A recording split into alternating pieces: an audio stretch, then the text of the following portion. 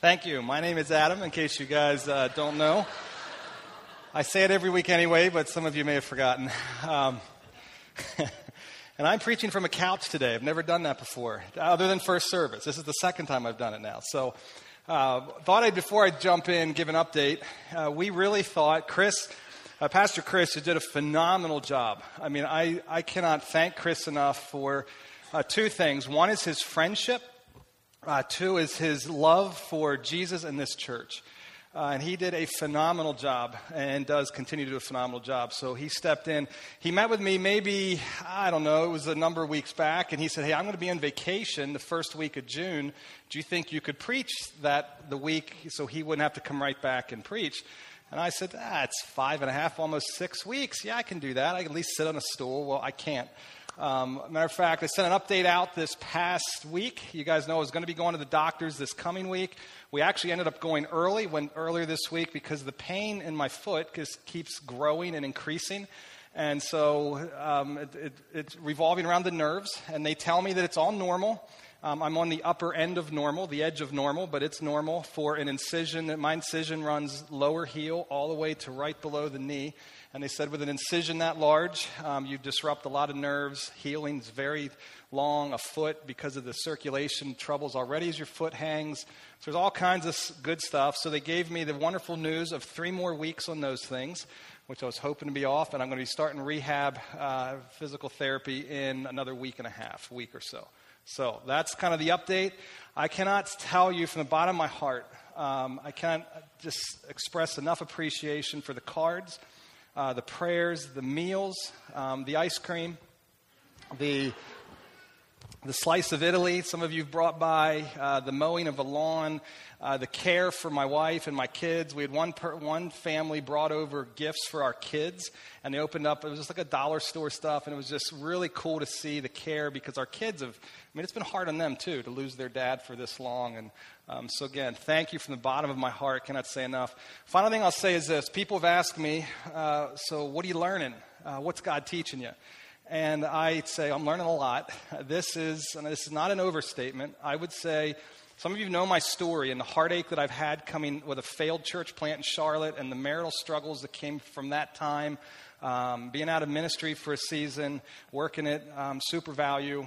Some of you know that the difficulty that season was. I would honestly and sincerely put this a notch higher than that with just the struggle that I've had, internally even. And the thing I've learned, that I'm learning as I walk through this, I've never had anything like this. And so Johnny Erickson Tada, I've learned from her. Some of you know her. She was paralyzed as a teenager and still to this day is, and she loves Jesus, has walked with Jesus all those years. And she talks about suffering, and a lot of times we as Christians look to suffering, like what are we going to learn and what's God going to teach us, and the character development. And she makes a point in her book, When God Weeps, where she talks about God doesn't grow us in the midst of pain. He grows us during the healing, during rest. And she likens it to working out physically. If any of you go to the gym and work out, you're actually tearing your muscles down. You're actually getting weaker. You aren't growing in that season. You grow when you come home and you rest and you don't work out the next day. Your body begins to rebuild and strengthen. So the biggest thing I'd say is hang with me as I learn these different lessons. I'm journaling. I'm getting it all out of me, and I have some common themes that are showing up. And so that's kind of where I'm at, and I'll certainly unfold that as time goes on. The final thing I'll say is this. I've got a new diet plan for y'all. I've lost 20 pounds. Now, out of fairness, I know the clap, out of fairness, if I would take off, well, you don't want to see me take my pants off, but anyway, if I would pull this up, take off this boot, you would see a toothpick under here. So some of that weight has just been muscle deterioration. I mean, I've lost a significant amount of muscle. I've been in a boot now since February.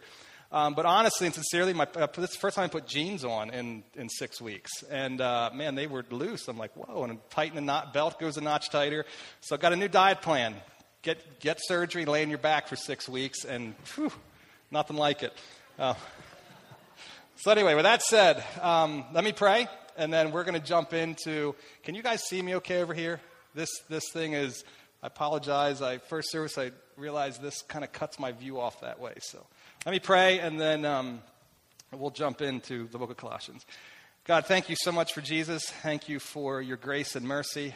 We all gather here today from different places and different walks and journeys. But God, we're all coming, and I believe, anticipating to meet you, to hear from you, to encounter you in a fresh new way, and to leave here after encountering you impacted and seeing change come in our lives because of it. So God, to that end we pray. Guide and direct my communication. And God, even is just tenuous, being on this couch, a little nervous and never really done this. So guide and direct me. And God, and then I know listening is hard work too, and learning new things is not easy. So be with all of us as we just seek to know you better. In Jesus' name we pray. Amen. We're in our series, Jesus Period. We're studying the book of Colossians. And just kind of talking about what it means to have a relationship with Jesus and Jesus, period. I mean, it's just Jesus, and that's how we grow, and that's how we do the Christian life. If you turn with me, we're all the way up, we're kind of in the middle of the series, Colossians chapter 2, 16 to 19. If you're not familiar with the Bible, you're new to the Bible, skeptic of the Bible, if you have a Bible, you can kind of see where it's found. You kind of find your way there. Or you have a smartphone. We do have Wi-Fi here in the building. You can find maybe a Bible app and find it there. Don't have a Bible, don't have a smartphone, see us afterwards. We would love to give you a Bible, see me, or see someone at the Welcome Center. We'd love to put one in your hands. Now, we're in this book of Colossians talking about Jesus, and I was so excited when we started this series. We actually talked about it I think it was last fall even, and the elder said, let's go through the book of Colossians. And I'm like, yeah, it's awesome. I've never preached through the book of Colossians, but it's one of my favorite books of the entire Bible. It's also, here's a little tidbit, it's also the only book, the Bible school I went to, we learned the Bible by books. So we kind of went through things. So I had a class on Colossians. It was the only class that I aced. The only one, believe it or not. Some of you are like, oh, and you're a pastor. It was the only one I got a 100% on. Matter of fact, they graded on curves there, and a lot of the other students did really poorly. So I actually ended up with like 110% on the book of Colossians. So it's a book that I know, and then I come along and I haven't preached a lot of it. So I'm kind of bummed now. I'm like, man. But here we are in Colossians chapter 2, and this section, the cool thing is, as I kind of come back to this section captures my life. Between these verses all the way to the end of chapter 3 are kind of, if you would pick a section of Scripture that kind of paint my life, these are it. It kind of goes like this. Some of you have noticed, I'll just do a real brief snapshot. If you log on to our website and you go into the staff, and we all have biographies there, and if you'd read mine, just a little sketch here, the very first sentence says, I hate religion, but I've come to know a God that I love. And that sentence captures my life. I'm not a real fan of religion, but I love God.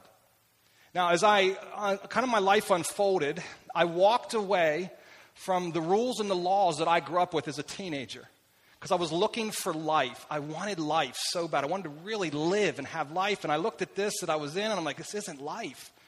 The thing I discovered, though, in walking away, those rules and those laws are there to protect me. So I had all this pain. Though that life was fun for a season, it was a lot of fun. I think for pastors to stand up and say sinning's not fun, sinning is fun for a season. But then life began to crash in on me, and so I wrestled with, what do I do now? Because the religious system was no life. The irreligious system brought no life. What's left? So I was kind of wrestling, and through thoughts of an attempt at suicide, I thought, what do I do? I met a lot of people in his journey, but one really sticks out to me. His name was Reed. And when I met Reed, here's what was unique about Reed. Reed was the real deal. He was genuine.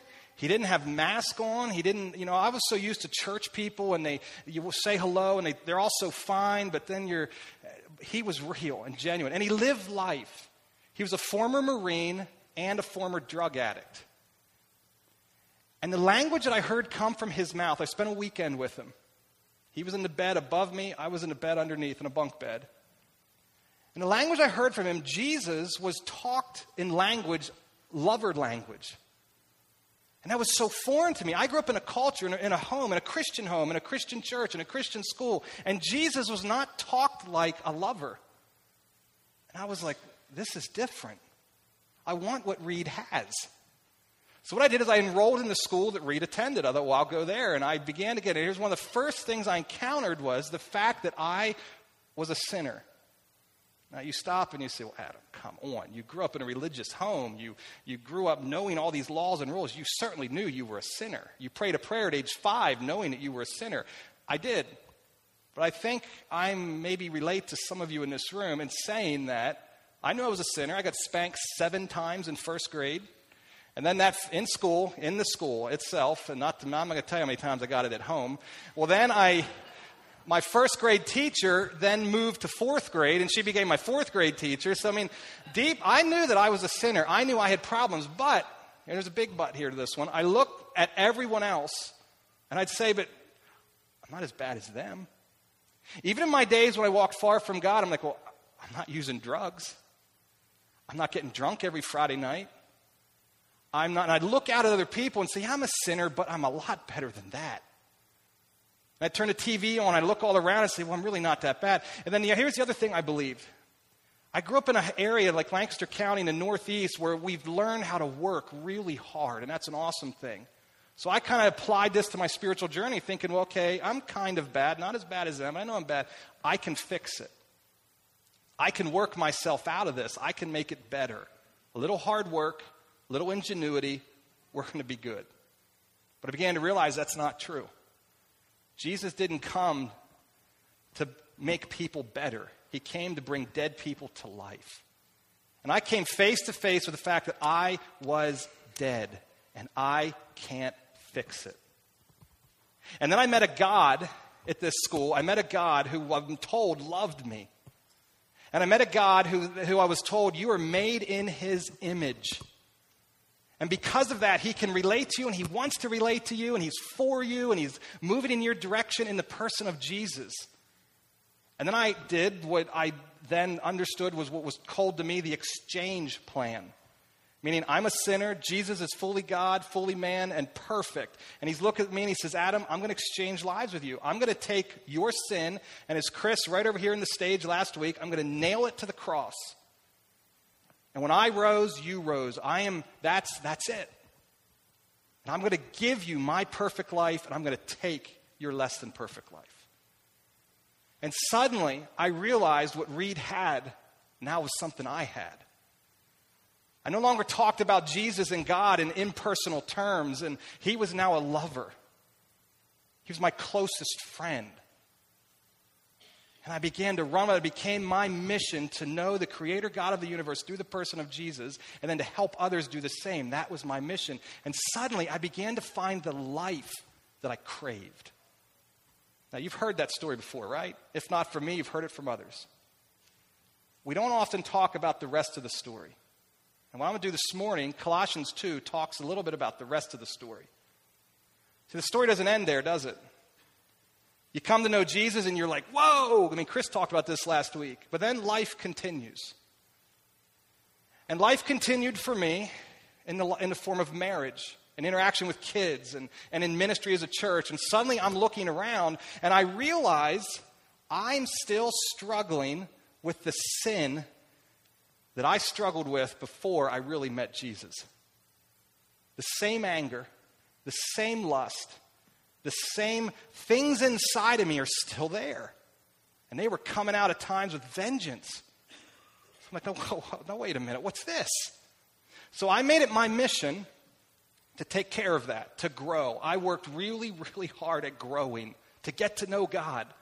I went to classes, I went to seminars, I went to conferences, I went to counselors, I had friends in accountability groups, and I went to church, and I made it my ambition to grow.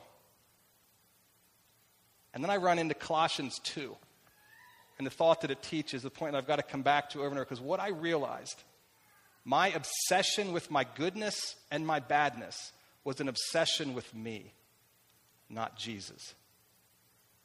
And I find too often in the church world, this is where we end up and we wrestle day to day and don't even realize it.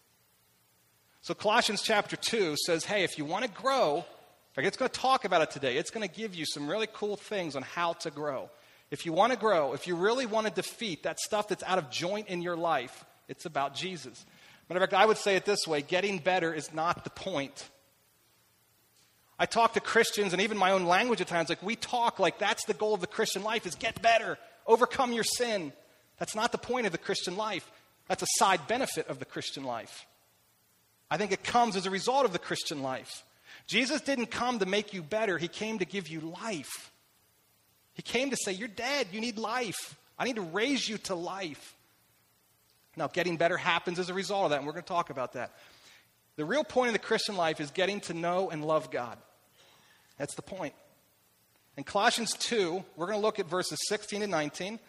And then we're going to take Father's Day next week. Then we're going to come back and look at the rest of chapter 2. And that 16 all the way to the end of chapter 2, this is kind of the heart of that entire section. We're just going to look at 16 to 19 right now. So let's read them, if you will, if you're there.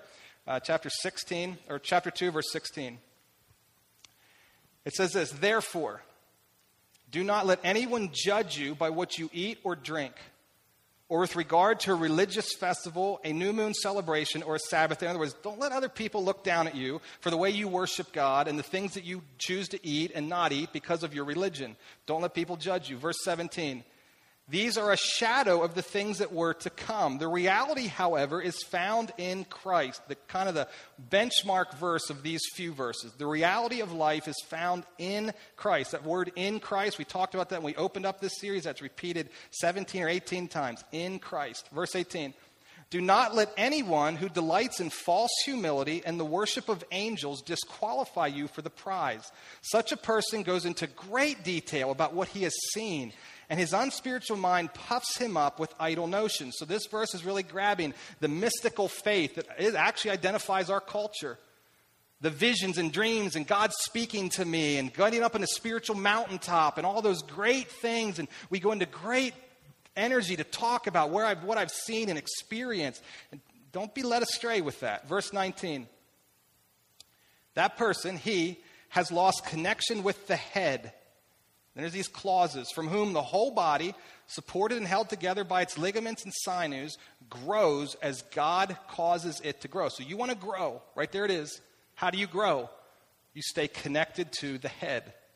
If you disconnect yourself from the head, you're not going to grow. And how we live our lives in the Christian life and what we do with these questionable gray area practices are going to go a long way to determining whether I grow or whether I disconnect from the head and actually do anything but grow. To unpack these verses, I want to work backwards. I want to look at verses 18 and 19. Then I'm going to come back around to the top and work down and leave 17 to the end. Because 17 kind of is the heart of the whole thing. But when you look at verses 18 to 19, one of the things that I find interesting, it talks about this sense of false humility.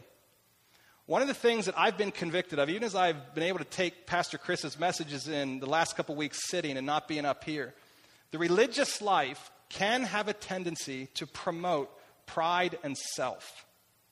You say, what? Come on. But it really does, and here's how I think it kind of works. Too often, when you leave church, when I leave church, we leave thinking about us. We leave thinking about, oh man, I've got to get rid of that habit. I've got to stop talking to my kids that way. I've got to love my wife more. I've got to interact with my boss better. I've got to work harder. I've got to get rid of this addiction. I have to change. We're thinking about us when we walk out of these doors. Or we're thinking about, man, that was a really good experience this morning. I really felt good. Or we come to be motivated or encouraged. Again, not all that's bad, but oftentimes I find that when we leave buildings like this on Sunday morning, we're oftentimes more consumed with us than we are, do we really meet God and get to know Him? Is that what really happened? And so I find that sometimes the spiritual pursuit actually leaves us in a very bad place. I think our culture, if you look at it this week, I'm not going to look at it right now, but 2 Timothy chapter 3, verse 5 describes, it says, as time goes on from Jesus' death and going back to heaven, as time goes on, our world will consistently be described as people who are attaining spirituality, but a form of godliness, but denying its power. Our culture today is very, very spiritual. I have no doubt in my mind. Mystical, I'd even call it. We love and heaven is for real, the book. It's why it's so hugely popular. We are a mystical, spiritual culture. Oprah loves it. Dr. Phil loves it. Dr. Oz. You listen to him. It's a spiritual culture. But it denies its power. Today in our culture, experience is king, I've found. Remember, I've even fallen as, if you've ever heard me talk, one of the things I'll say a lot is I push back on people who come to the church and say, Adam, your job is to teach, doctrine, doctrine, doctrine. And I say, okay, I push back on that. That's not fully the job of the church. It's important that we teach, and it's important that we have sound doctrine, but that's not the heart of the church. You know why? I've been down that road where I've made theology God instead of God God. I've been down that road where I love doing theology rather than loving God. The heart of the church is to help you love God with all your heart, soul, mind, and strength. Good teaching and doctrine plays into that. But I get really weary of churches that become so big with teaching and doctrine that it just suffocates the life out of the room. Now, on the flip side, though, there's another side to this that I also get really nervous with. There's a lot of pushback, too, that says, no. All that intellectual stuff, no, we don't need it. No. Study? What study? I'm not going to study. Why doctrine? And what I find is today's culture, experience is king. Feeling, emotions. Most of our decisions in today's culture are emotionally made, not intellectually made. And our culture runs wild with this. Now, what I would say was you read this text, that's what this text is going after. It's saying, hey, all these people that are seeing visions and seeing angels and God working and all this experiential, mystical stuff, but yet they're missing the reality of who God is. So I think it's important that we think hard about God in the Bible. Very important. It's not something we want to let go or let our hands off of. In fact, emotional religious pursuit, and I would tag in rules and duty and penance, which we're going to talk about in the coming verses in 2 weeks. Those things, when they're done with the intention of growth. But they often produce false humility because it's like we base everything on feelings. And we begin to worship a figment, a god of our own imagination. But it looks so good and feels so good, and I feel so good when I leave these places, and it's just false humility. Now, verse 19, look at what says happen. This is so important. Please don't miss this.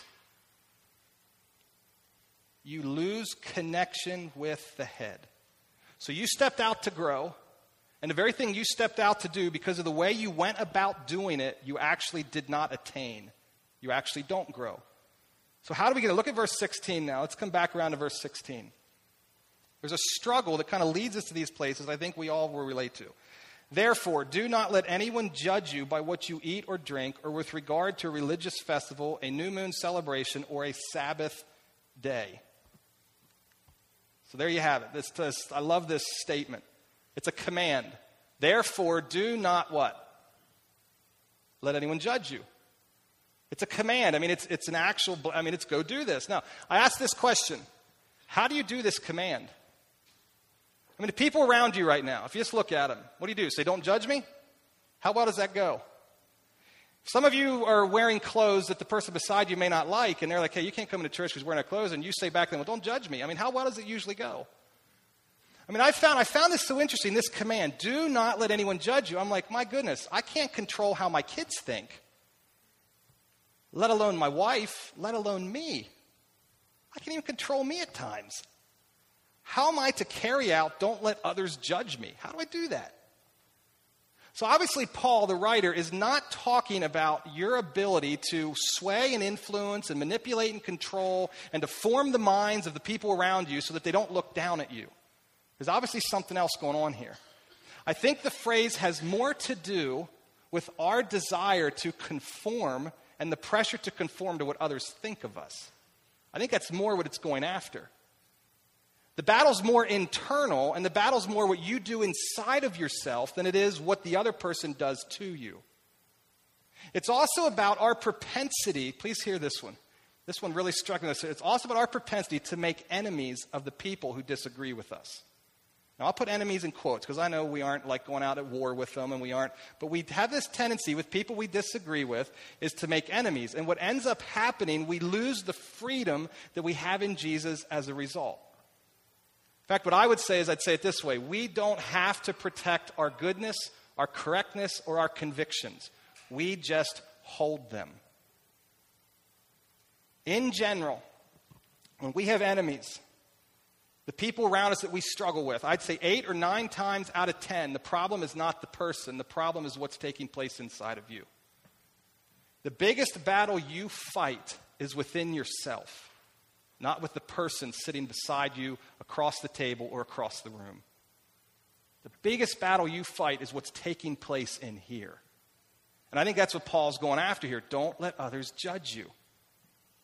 When I'm convinced of something, and I'm able to live at peace, that before God says, Adam, that's okay to live that way. And I'm convinced in my heart and in my own mind, I don't have to create enemies with other people. I can just live. Let me give you an illustration as to really make this practical. I think Facebook provides us all kinds of wonderful, poor Facebook. We beat up on Facebook all the time. Facebook gives us all kinds of wonderful illustrations of this. A few weeks ago, it was Mother's Day. I wasn't here. I absolutely love Mother's Day. It is one of my favorite holidays that we celebrate here in the Western world.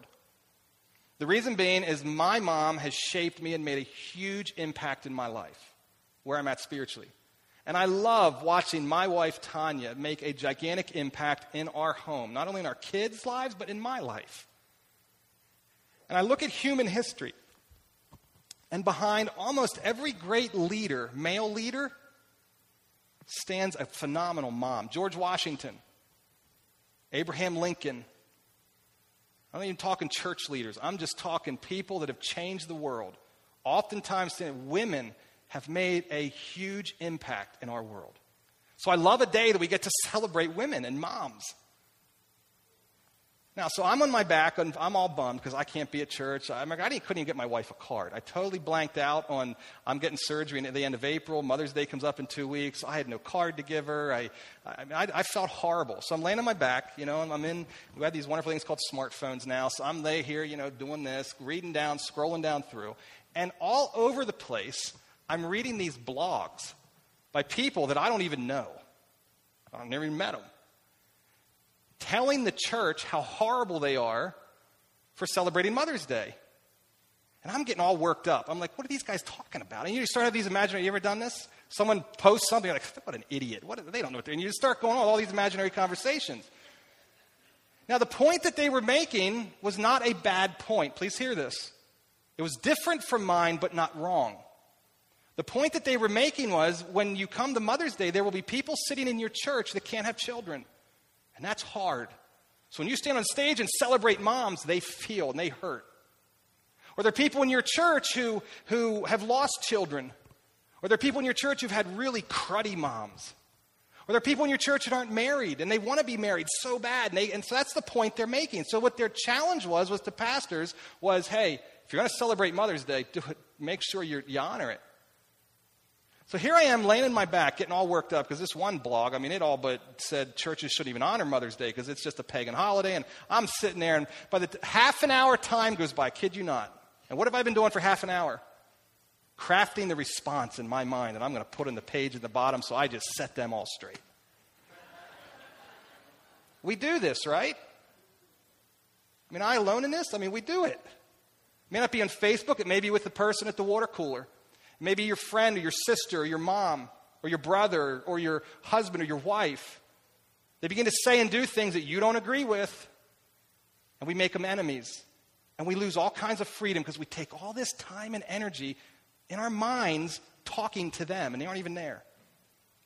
My son came home when I was on my back. One of my sons came in my bedroom where I was kind of confined, and he says, hey, Dad, I have a question for you. I asked him how church was. He says, good. He said, I have a question for you.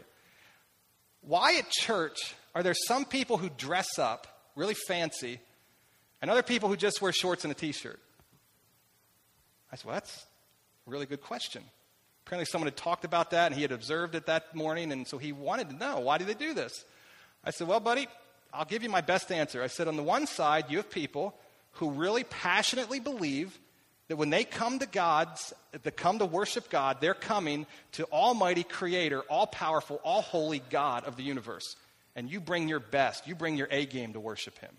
That's what they believe, and they really believe it. I said, it's kind of like if President Obama has you over for lunch. What are you going to wear? You're going to wear jeans or shorts and a t-shirt and flip-flops? He goes, no, probably not. I said, you're going to put your best on to go. It's the same thing. God is obviously much bigger than President Obama. I said, that's the one side. On the other side, I said, this group over here really passionately believes that God hates pretense. He hates pretense. God wants you. He wants your heart. He doesn't want you to hide and cover up. He wants the genuine, real thing. So this side says, let's not make church about covering up and putting a mask on. Let's make church about a real connection and unmasking of ourselves.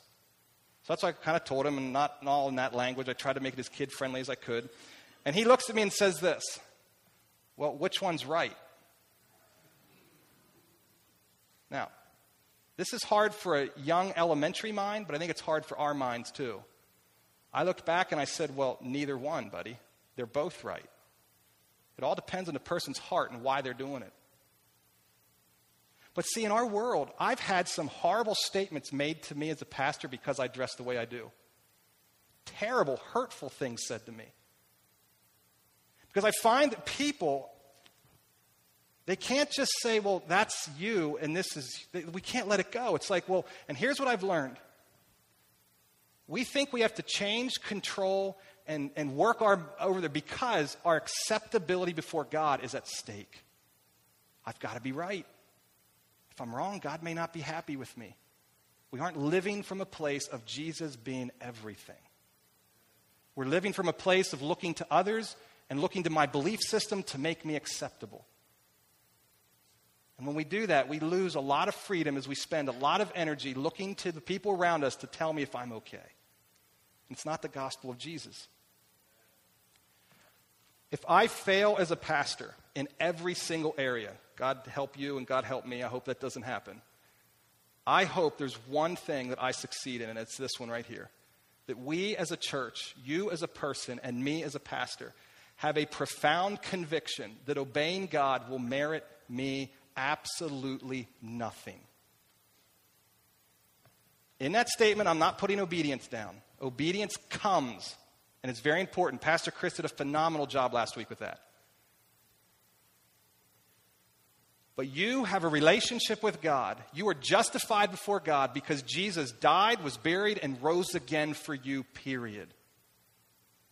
And if it's not Jesus that justifies you, you're not justified. My correct thinking, my correct beliefs on how I dress and what songs we sing and how we handle Mother's Day and all the other stuff doesn't justify me before God. Jesus, period, justifies me before God.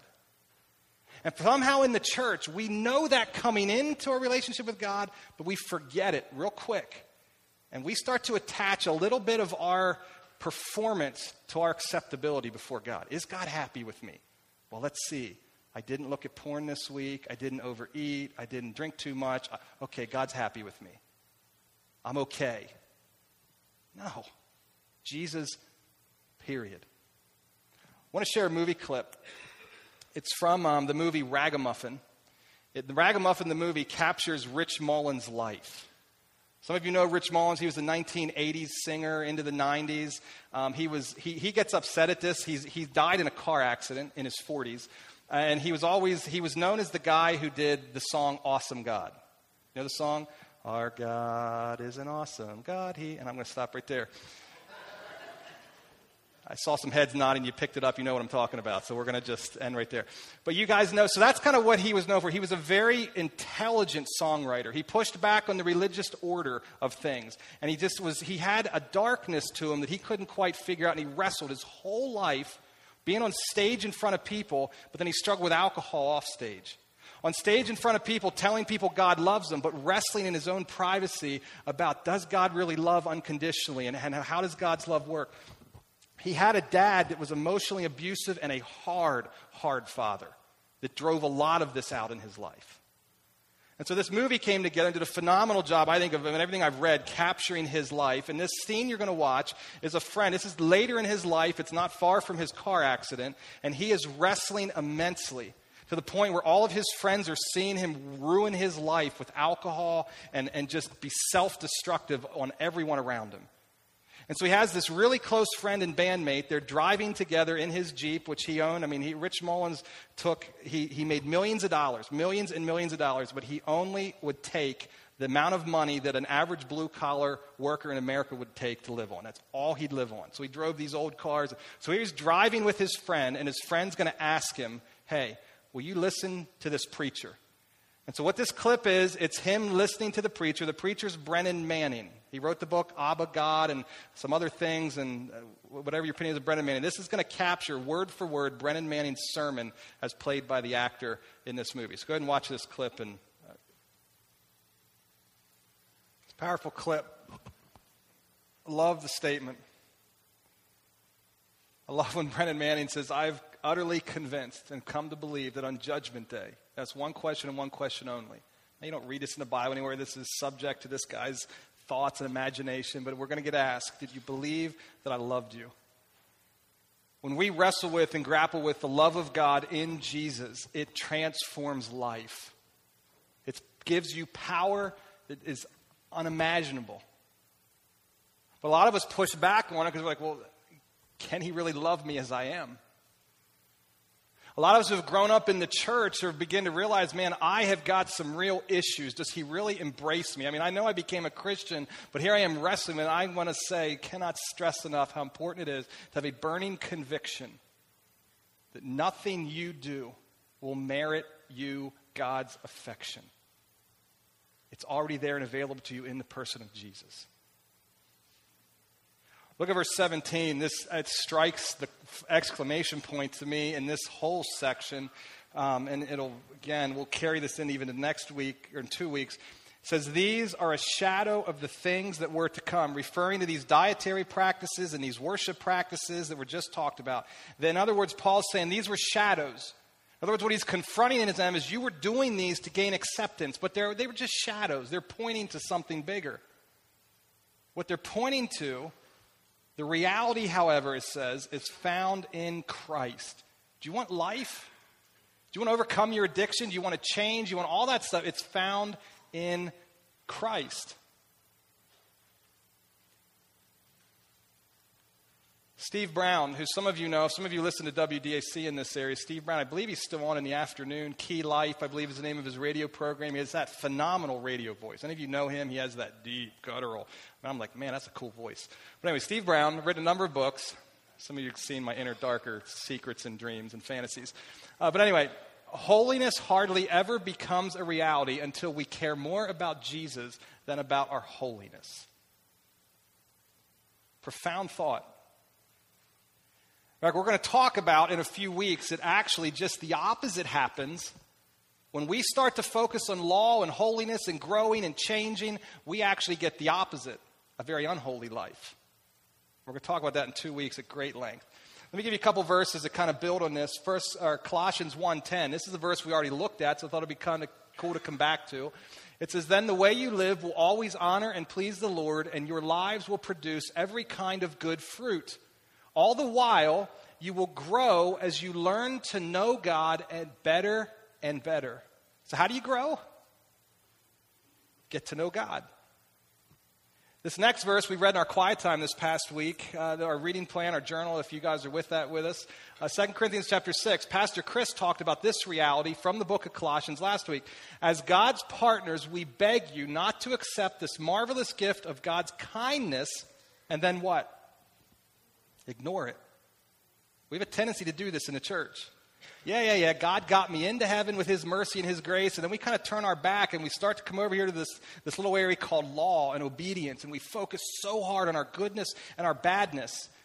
And Paul would say, you've ignored the grace of God. And Chris did a phenomenal job last week unpacking that one.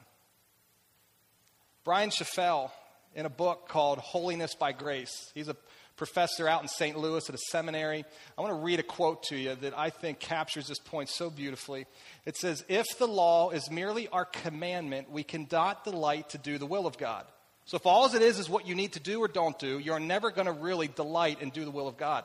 He goes on to say, we can perform duties but cannot delight in them. Though we may think them needful as something necessary for glory and for heaven, the inevitable consequence of obedience without delight is actually the erosion of holiness. Romans 7:8 would be the verse to look at that underscores that. Where law increases, Romans 7:8 says, sin increases.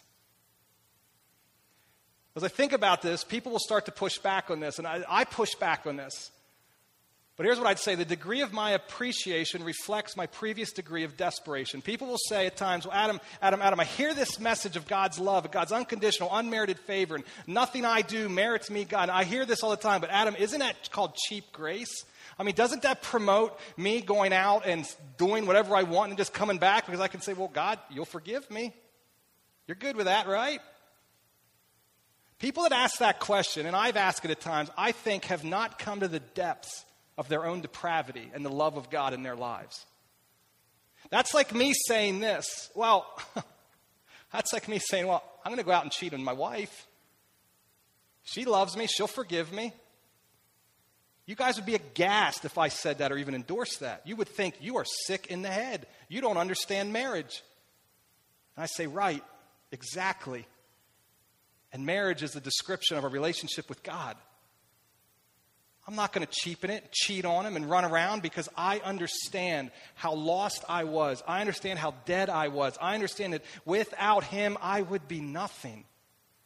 And out of that flows this heart of affection and love. And love is a powerful, powerful motivator. Matter of fact, you'd say it this way. Things impossible to others are easy to them that love. Love knows no difficulties. Isn't that true? Think through your life, your hobbies, your houses, your boats, your cars, your girlfriends, your boyfriends, your husbands, and your wives, the things that you have loved. Don't we go and work our tails off to have them? And sometimes others will look in. I mean, I think of me, the shy, quiet, introverted Adam. Maybe not so much quiet anymore, but still very introverted. When I met my was going to be my wife, Tanya, man, I stepped out. Sure, I brought some junior hires along in a golf cart to holler across a field, but man, I'm going to go ask her to go out with me. I saw a woman that moved my heart, and when my heart was moved, I moved towards her. And I worked my tail off that whole summer trying to get to know and put myself in a position to get to know this girl that I wanted to marry. And if someone would have said to me, Adam, you're crazy, you're wasting all your money, you're wasting all your time, you're doing all this stuff, I would have said, but I love her. I want to marry her. I didn't even think about the hard work. And that's our relationship with God. So grace isn't cheap. Love is powerful when we really grasp it. I'll use this illustration I heard from a pastor. This pastor talked about when he was a kid, he loved woodworking with his father. Absolutely loved it. And one of his favorite tools as a child was watching his dad take the carpenter's plane and slide it back and forth across the wood. And he describes it as he tells the story in a very powerful way. He talks about as that crooked piece of wood or that rough wood would slowly smooth itself out. And to him in his little elementary mind, it was like magic. It was just like, wow. So when someone came to his office to repair a door, he was all the more excited to see when this guy pulled out a carpenter's plane. And this guy starts working on this door to get the door to fit right. And the pastor looks at him and says, isn't that the funniest thing? Like with joy and excitement in his voice. The guy looks back and says, I haven't had joy in this for 20 years. The guy leaves, packs up his tools, and goes home. The pastor goes to shut the door, and he realizes it sticks. It doesn't work.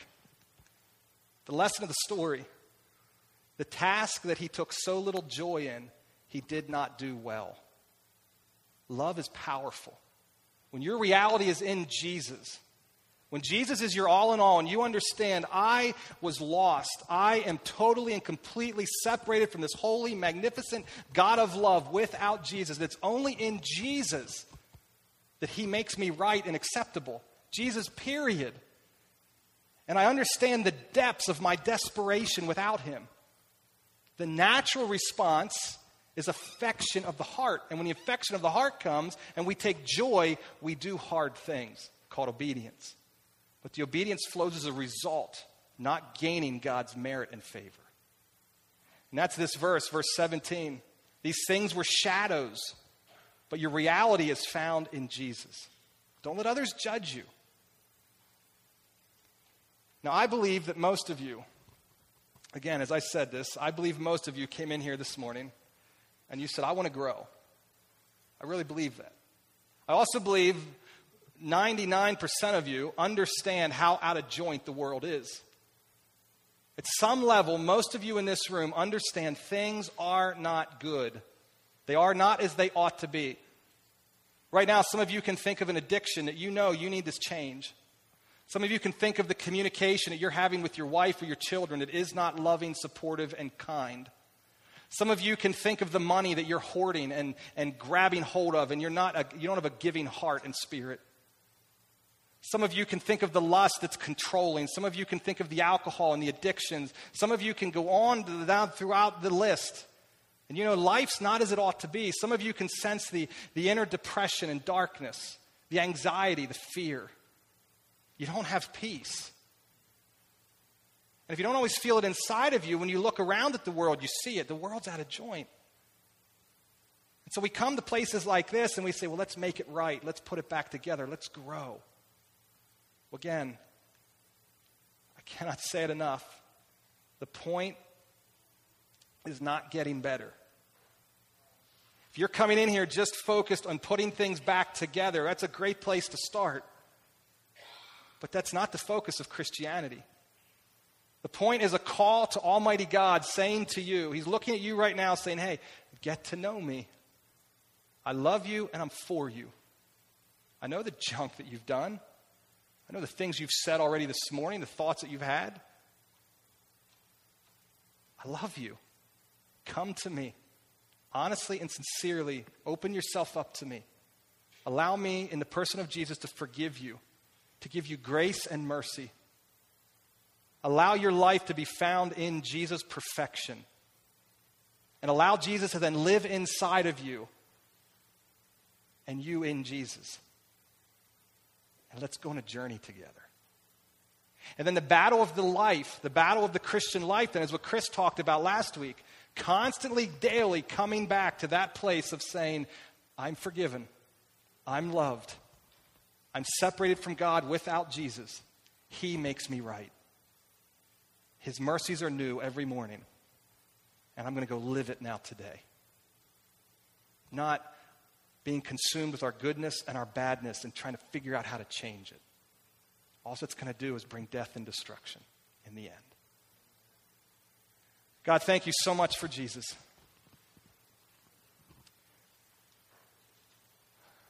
God, this message, I just confess, this is a message that I have wrestled with and wrestled with and wrestled with in my life. To know that I do nothing that merits you. To know that you look down on an Adam Nagel who's broken, who's sinful, who has dark thoughts and anger, and you say, I love you. God, it almost makes me uncomfortable at times when I push back. But God, when I really come to grips with the fact that I can't fix my brokenness, only you can. I can't bring myself to life, only you can do that. God, I thank you for Jesus. God, I pray that every person right now in this room wrestles at some level with your love. I pray that they'd open themselves up to it. I pray that they've received it. God, if there's people in this room that have never even honestly accepted Jesus in that way, God, I pray that this morning be the morning they just stop and say, man, God, forgive me. I trust you that Jesus is who he says he is. God, thank you for that love. May we be utterly convinced that our obedience will not merit us a thing with you. And God, from that place of love, may we live radically obedient to you as a result of you moving towards us. In Jesus' name we pray. Amen.